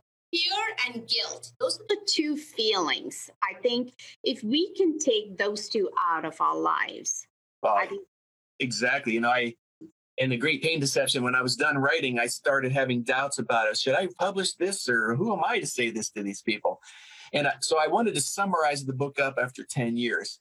And I thought about it for weeks. How am I going to summarize it? So I said, I'm going to summarize this book in one word, and the word is guilt. Guilt, yes, not good enough. Got to be more. Get angry at yourself for not being good enough. But one of the one of the analysts, there was a Jungian analyst actually that I was working with, and she said to me, "What would you say to yourself, Steve, if you were a little boy and you could meet yourself?" I said, "That's easy. Buy Microsoft." Buy all the Apple stuff. Apple. Yeah, no kidding. Were there any questions, Marina, that you had? Did you understand TMS? Because she is new to TMS. I've heard you talk about it. That's about the extent. But. Yeah. Well, do you want to go over the fundamentals, or do you have any questions? Yes. Well, I don't think I want a brain anymore. So that's where I'm at right now. This brain business sounds not like it's just going to kill me. You don't want a thinking brain that analyzes every little thing that comes into your life. And that's the opposite of presence, exactly. You're in fight flight when you're constantly analyzing, rationalizing, calculating. Stress and tension are through the roof. Yeah, definitely. I remember when I was getting my graduate degree, I had one class. It was the mind body class. I got a C in it. And I was like, I'm so over this crap. Like, I don't care. They actually have a class called the mind body class? Well, it was functional medicine, so they have to throw that in there, and okay, I got you. It was right on par. I should have expected it, and would never believed it. And then I started working here, and I'm like, man, everyone comes in with these symptoms. You ask them, when did this start? It's always something. Like, it's never just, it just started out of nowhere. No, and that's right. You got that when I said that earlier. I had a guy a few years ago in a local restaurant walk up to me. I could see him dragging his leg and holding his back like this, and he's in pain. I could see it. Took him a long time to get up to me. And he got there. He said to me, that guy over there on the other side of the restaurant told me you wrote a book on pain. I said, I did. When's your divorce? And he stood there staring at me without saying anything for it seemed like a long time. He said, how could you have known that? He goes, my wife and I have just decided we haven't told a family member or anybody. I said, well, just from my experience, it was something like that. They're either somebody's getting a divorce, somebody's just died, or you're getting your master's or your doctorate. Those are the top ones that I see, right? Something where there's a lot of demands on you, or something's come apart in your life. I just got lucky that night. I just threw that out there, and I happened to be right on that. But somebody's usually sick or dying or something like that, which is tragic, but it's part of being. If you think about it all the time, it's going to destroy you. I think that's the hard part. I think people who worry a lot tend to have a slew of problems. Yes. And if you can stop worrying, and worrying comes usually from fear. Sometimes it's shame or guilt. And I don't know the difference between shame and guilt. They seem to be going hand in hand. Yeah. But I think if you can overcome fear, I really think you can overcome a lot in life. Point. I thought about this for weeks. How am I going to summarize this book up in one word? Because if they hadn't gotten it by 400 pages, they're in trouble at this point. Or I'm in trouble. I didn't write a good book. And I asked my editor, who was a medical doctor himself. He was a great editor and a medical doctor, one of the founders of the wellness movement in the world. And I went to one of the TMS doctors that I really admire, and they said, that's exactly what we see. It's guilt. But my editor said, you need to put in parentheses behind that word shame, because they are the same thing from different directions. Right. Guilt is something personal that I have not lived up to the standards that I set for my life. And as a perfectionist, you never can. It's impossible. So you're always guilt ridden. Why did I eat that? I should have gone to the gym. I shouldn't have yelled. I should be visiting my parents more. It's never ending neurotic guilt, right? Which is a Buddhist does. But shame is a rejection by society. They have rejected me. That's very painful. I've done something wrong. And look at this world today. These poor kids live with cell phones. Every second of them, I don't know how they do it. I know. It is going to destroy that generation for years to come. Yes. And, my kids are in that generation. And I remember the 1 year my son went off social media was the most peaceful year I ever had. His whole focus was he needed to get into college of his choice. And I remember he cut out social media, and I think it was the greatest. We were able to talk to him and a lot of things, but it's the hardest thing, I think, for all of us. You have to also realize it's also a distraction, obsession, TMSing. When you don't like things or stressed out, you constantly keep looking at it repeatedly. It's a distraction away from the reality you're not willing to face. Exactly. This is the present moment. That's why presence is the ultimate answer. And it takes practice. You have to learn how to do it. But in between, there are intermediary steps. Like I said, that journaling sometimes will release this feeling from people, or maybe a good therapist or something like that. But ultimately, that's just a temporary fix. Journaling, people get things off their chest and they say, "Oh, I feel better." Journaling answer. And then 6 months later, it's back and they're journaling again, And so I think permanently it is this, what used to be called mindfulness, but it's a terrible term. We got rid of that. Yeah. The mind is full. It's it's really mindlessness. It's basically mindlessness. Empty. And the Buddha said, empty yourself of yourself. That's how he phrased it, which means, of this notion of separateness. You're living in this moment. And St. Paul said, I die every day. I'm so full of joy because I die every day, he said, which means yesterday's gone, Yeah. Today's a new day, today, in this moment. Get rid of the ego. It should be I die every second. Exactly. Every moment by moment, I die, and I live in this moment as a great gift. But somebody asked Anita Moorjani, what would she do if she got sick again? Mm-hmm. And she gave a great answer. It's the same thing I would do if I got TMS again. I would do the exact opposite of what I did before, she said. The perfect opposition to it. I went and gathered all the information, everything, how should I heal, and start talking to all these experts. I would do the opposite. I would start to undo things in my life. Mm-hmm. If I started getting TMS pain again, the first thing I would do is, all right, what am I doing that I don't want to do? All right, I'm taking on this stuff, and I would start to release things at some point. That's how I would heal. It's amazing. And so go ahead.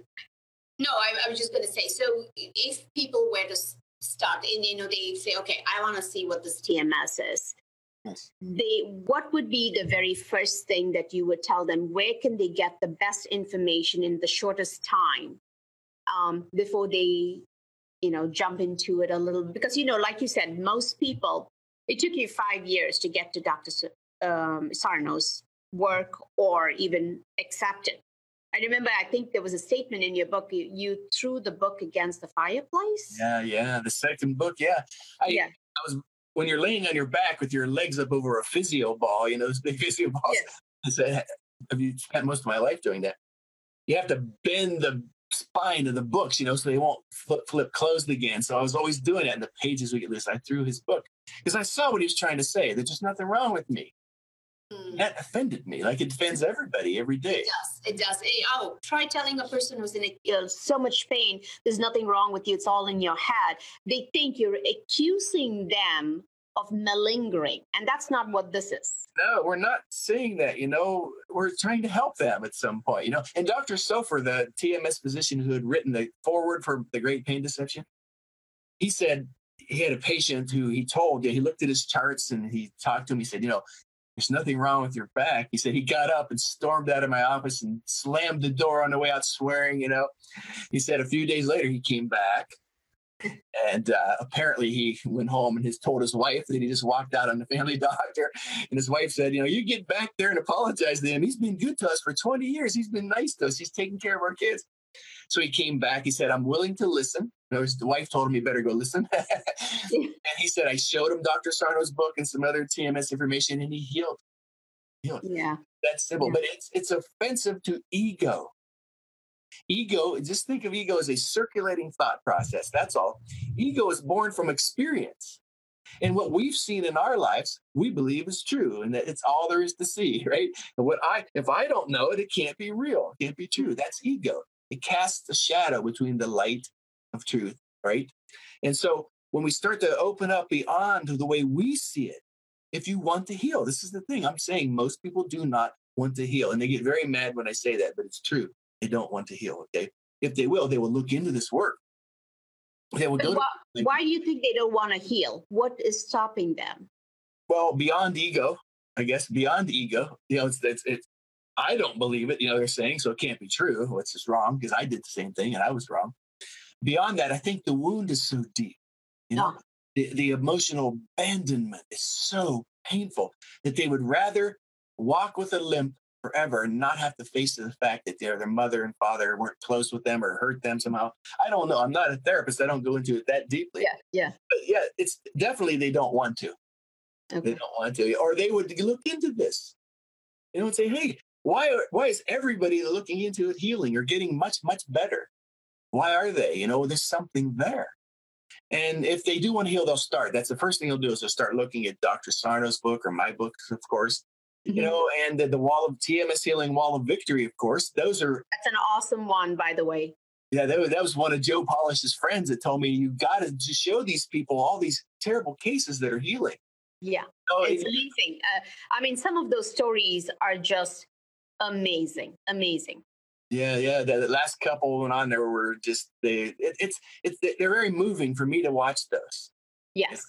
The woman had a brain tumor, the young lady, and they drove screws into her hips because they told her this insane diagnosis that I hear all the time. You have pelvic tilt or unstable pelvis. It's just insane at some point.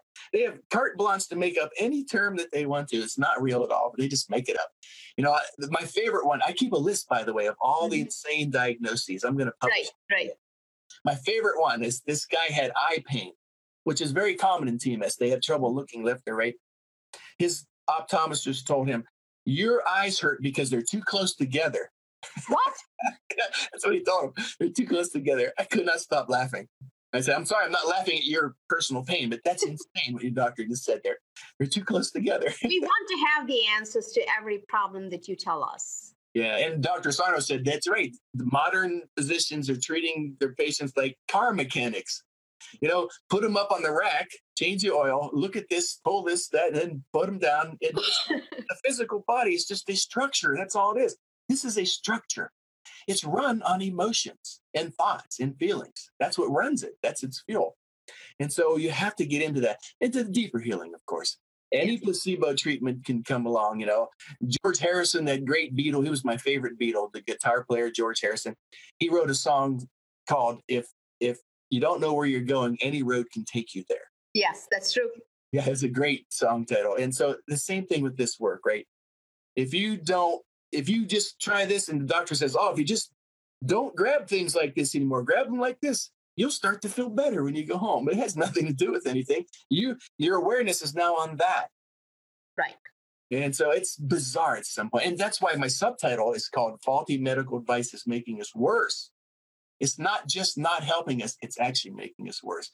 People, If you buy into the notion that this is causing this and that, you're in trouble there at some point. You're lost. You're lost. Yeah. You know better than I do because they come to you as a medical physician, but they're lost when they come to you. They don't like to move a chair because they say, I don't have a good back and I don't want to carry a suitcase. I don't want to push. When I travel, I got to have a specific kind of bag because my back would give out on me. And it's just very sad. They live their life with limitations. Yes. And it's a very mediocre life. And they accept it because they believe they're defective in some way. Okay. And I cannot tell you how much I so badly want to tell them, you're not all that you're telling me that you are. And so in many ways, my job, because like I said, since I have a license, I have to make sure, like you said, I have to exclude everything else.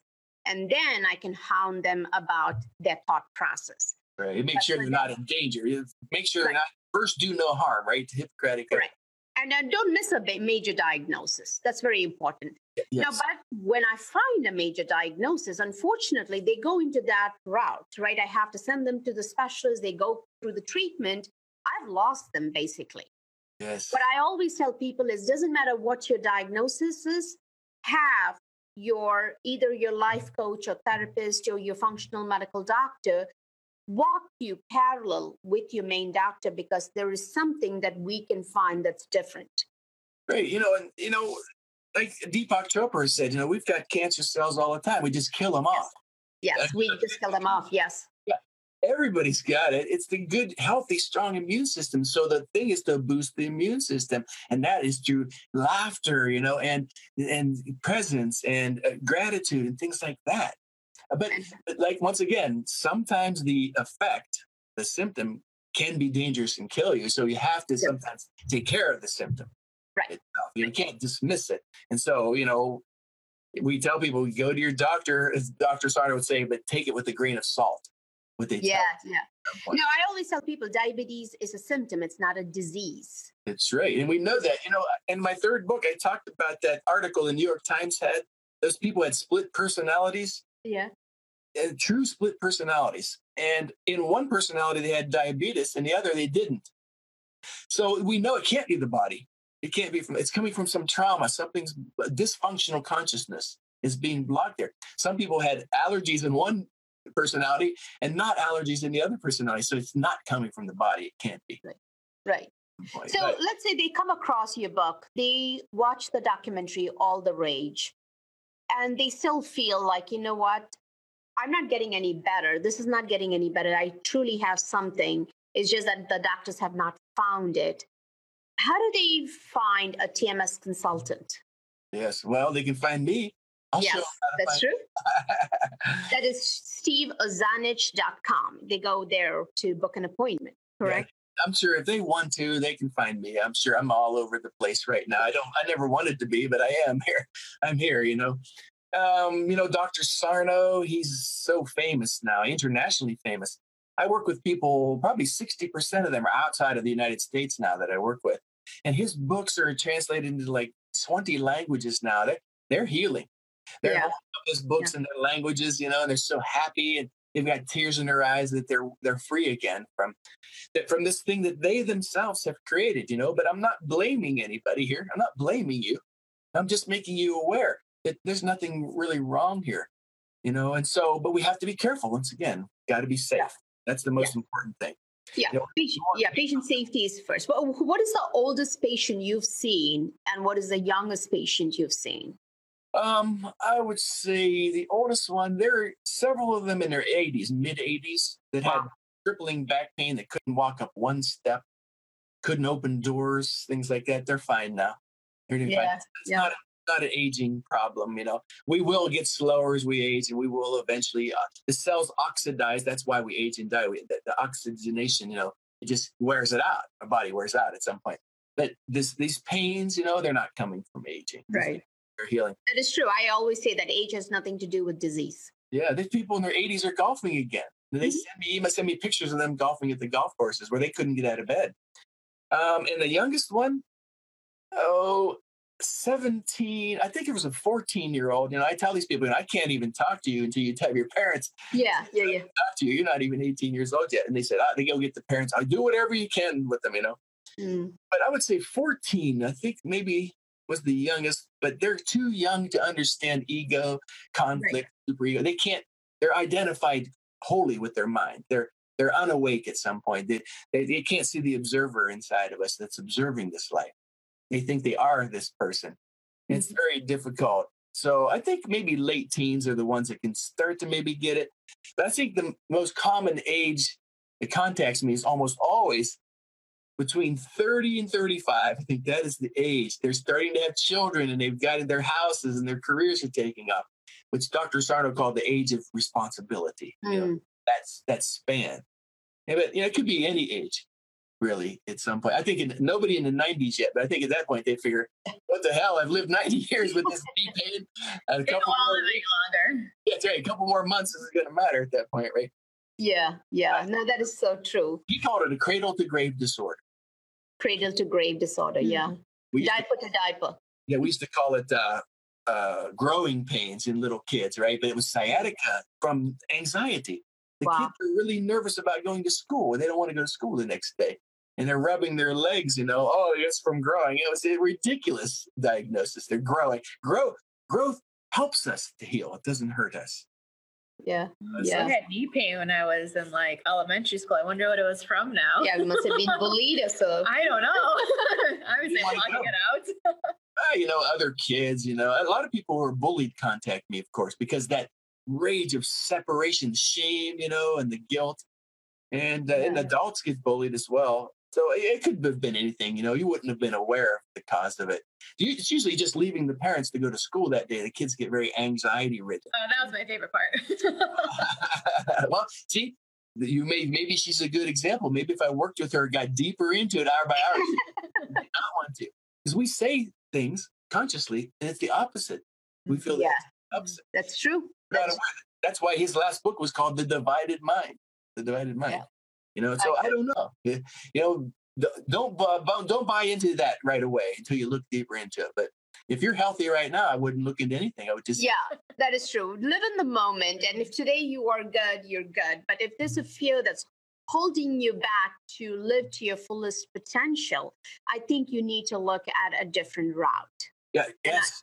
Exactly. Yes. And I think don't ever accept a mediocre life. I say this all the time to people. Don't. There is nothing in your way that tells you, keeps you where you are, keeps you sick, or keeps you crippled for any reason other than your mind. Move out of your way. And it's well said again, and I can't praise Dr. Sarno enough, because he was so kind and compassionate to write those books to tell people. Yeah. He said, I think it was in Healing Back Pain, most people will never understand what a soft, comfortable mattress feels like, because they've bought into the notion that they need a firm, hard mattress to sleep on. Because every time that I did not sleep on a firm mattress, if I was in a hotel, I would wake up with sciatica because I believed the soft mattress was hurting my back. Yeah. I sleep on anything now. I can sleep on the floor or on a soft. Yeah. It doesn't matter. It's the state of mind that you're in when you sleep. Calm, restful sleep. You can sleep on a bed of nails if at some point. Buddhist monks do that for some reason. Right. I said in my book, I do that. They must not have televisions, I said in my first book. Why would you sleep on a bed of nails? But, it has nothing to do with it, those things. It's the state of mind, the state of well-being, peace, harmony, mind, body, spirit, the reduction of the conflict, the acceptance of the way things are. This just beautiful moment that we're in right now. It is a beautiful moment. Right now, you and I are talking. It's a beautiful moment. There's not a problem in the world. Right. Absolutely. That is awesome. Until the thinking comes in. That is awesome. Yeah, it is awesome, So I don't know if you have any questions or anybody has any questions, or if you do. No, a lot of people commenting. Somebody said they just got your book. They're reading it, and I can't look. Let me just see how to do this. I'm going to see if there are any questions here. And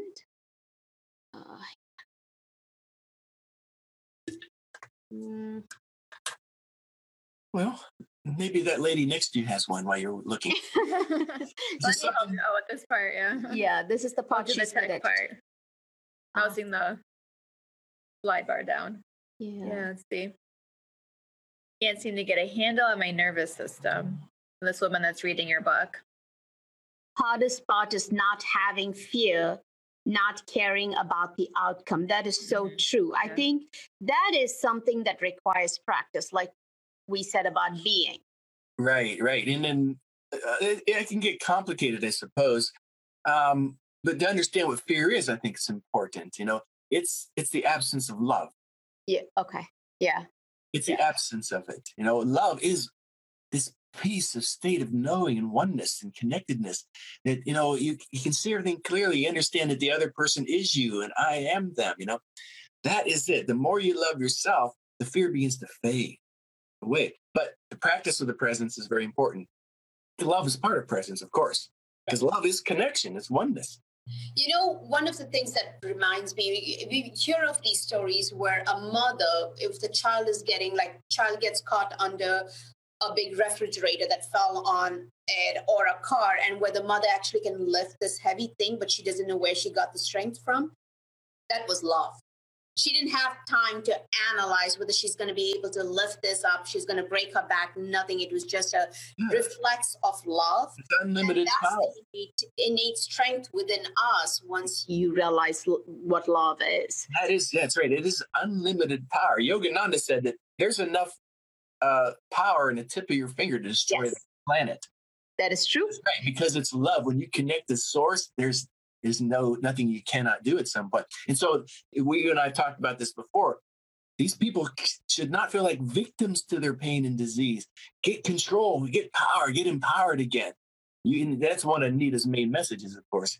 Empower yourself. You can do it. Right, absolutely. And somebody else said, so true. Friends and loved ones do not Want to consider TMS. And that's the ego. That's what we spoke about, right? I talk about this every day. They're so frustrated. Their friends and family do not want to hear it.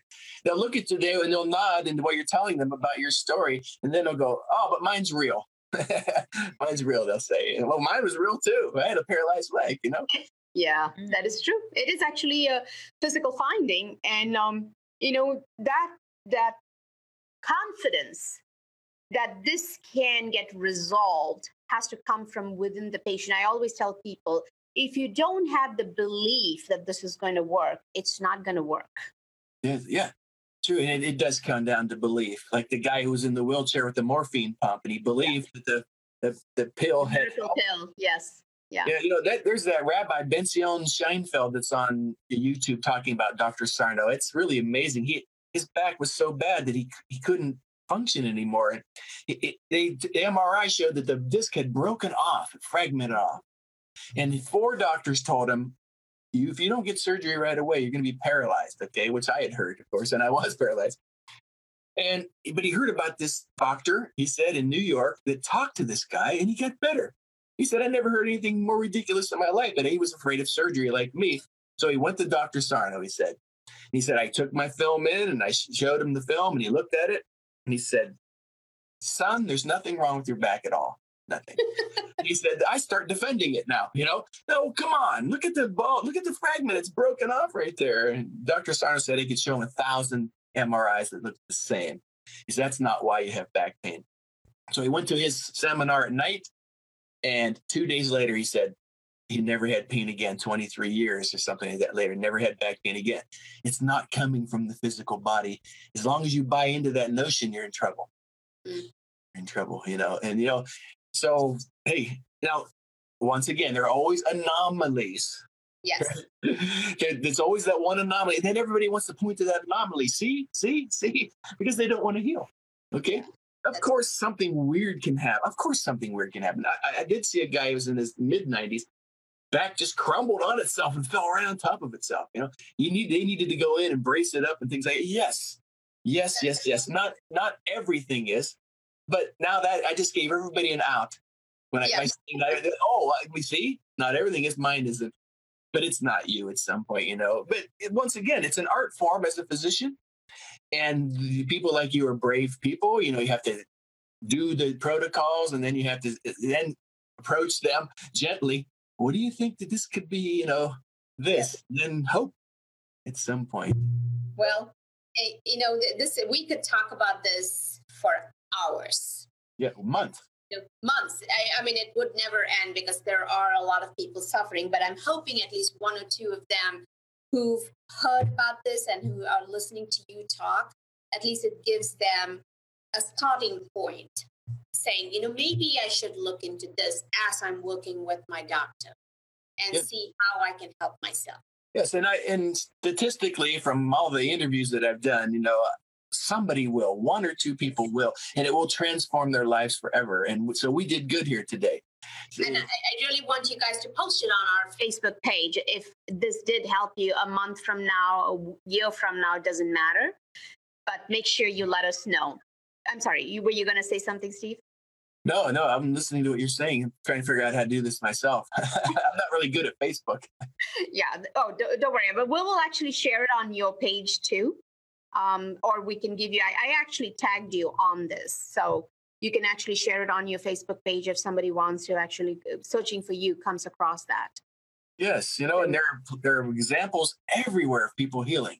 Absolutely. Yeah. If you're looking for this, it's countless. I mean, this is just so many. And thank you for being a brave medical doctor and helping spread the TMS word. Thank you so much, Kira. I do appreciate you saying that. There's somebody, the person who was saying that she would like to get some help is really appreciating this. So all I can say is I really thank you so much for taking all this time to explain. I think people got it, that this is something that they can work and find a resolution. They just have to let it be Yes. and accept their life and themselves as they are today. And I think in addition to reading Steve's book and seeing the documentary All the Rage, I really highly recommend Dying to Be Me by Anita Moorjani, because I think for me, that made me connect a lot of my patients to what I was unable to resolve for them. I mean, I had met you by then, and after that, I read her book, but it was like the same messages are coming through with this, her near-death experience, if nobody knows what the book is about, and Steve's book, The Great Pain Deception. Both of them are absolutely phenomenal. Yours is not on audiobook as yet, right, Steve? Not yet. I'm recording it. The other two are, but not that one. Yeah, Okay. I sent her The Great Pain Deception for the signed copy, Anita. Yeah. Hopefully she's reading it right now. I'd like to do a show with her. That would be really cool. That would be awesome. Just let me know when you do that, because I would love to listen to that. Yeah, I mean, she's saying the same things that I am saying from a more dramatic standpoint. You know, she crossed over. Yeah, she crossed over. I mean, a lot of us, I think, intuitively know that we're not headed in the right direction in many ways, but we just don't know how to put the brakes and make a change. Right. Yeah, exactly right. Think of pain and disease as an escape. You're trying to get away somehow. Yeah. You know, and then a lot of the times when I first start working with people, they're always in motion like this. And that chiropractor, he was walking around his desk. He couldn't sit down. They're always in motion. And think of that, the disease and pain that way. You're trying to get away somehow. I don't like what I'm seeing here. But we have to be careful. We might have to treat it just to protect the person first. That's the most important thing. Which is what I always tell my patients. I have to do the testing to make sure I'm not missing something serious. Once that is set aside, let's dig deep. And Yes. that's what we do. There was another chiropractor who I mentioned in my third book. His name was Steve as well. He had stage 4 cancer at 25 years old, and Wow. you know there really was much more they could do. But he's fine now. He's fine now. He sent me a beautiful email. I had tears in my eyes reading this thing. You know, it's just amazing. He said, "I can now see with a greater prism what happened to me." Mm. He went into the field for his father. He wasn't doing it for him. You know, he was dying to be himself also.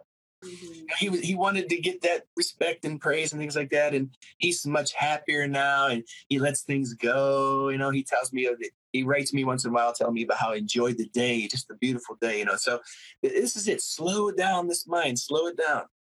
You know, your brain can't figure out how to get it out of it. So it's creating this disease because it's a last resort effort. It's life energy turned in on itself somehow, you know. And I'm not saying I could stop everything either, but I now know what the causes are. So I have a better shot at it in myself than I could ever had before, you know. And so look, if you want to heal, look at this work. You really do. He changed the world forever. But, you know, he's not the only one doing the work, you know, but he's passed away. But there are other people doing different variations of it, you know. But I've seen people heal from everything. It's really, really fun.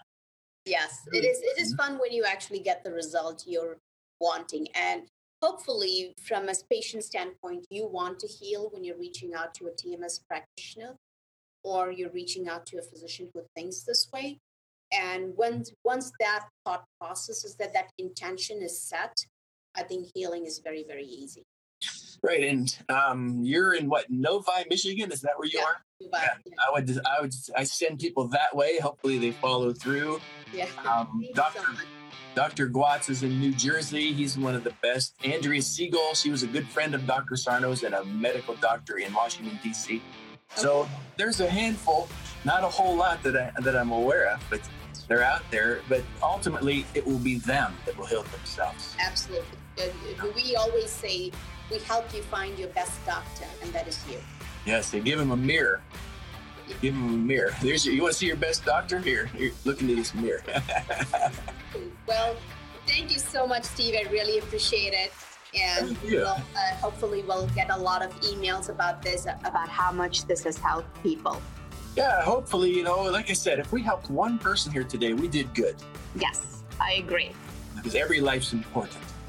I appreciate it very much. Thank you. Well, I'm sure we'll continue to talk off screen at some point once again. And thank you again. All right. Thank you. Bye-bye. Bye. Alrighty then. If you've listened to this podcast fully, I would like to hope you have gained some new knowledge, a different way of thinking, and have benefited from it. If so, would you please do me a favor and share this with your family and friends? I do, however, want to mention that nothing that is stated in this podcast or written in the show notes should be construed as medical advice. We would like you as an individual to seek your medical advice from your specific provider. Our goal has all along been to dig into some existing truths, try and make it simple, so we all have a better understanding of our options out there to live fulfilling lives. It may be also prudent for me to mention the obvious here that no doctor-patient relationship was ever formed. In closing, I am grateful that you joined us, and please do not forget to leave a review or share this info. Signing off till next time, I'm your host, Dr. Nisha Chalam.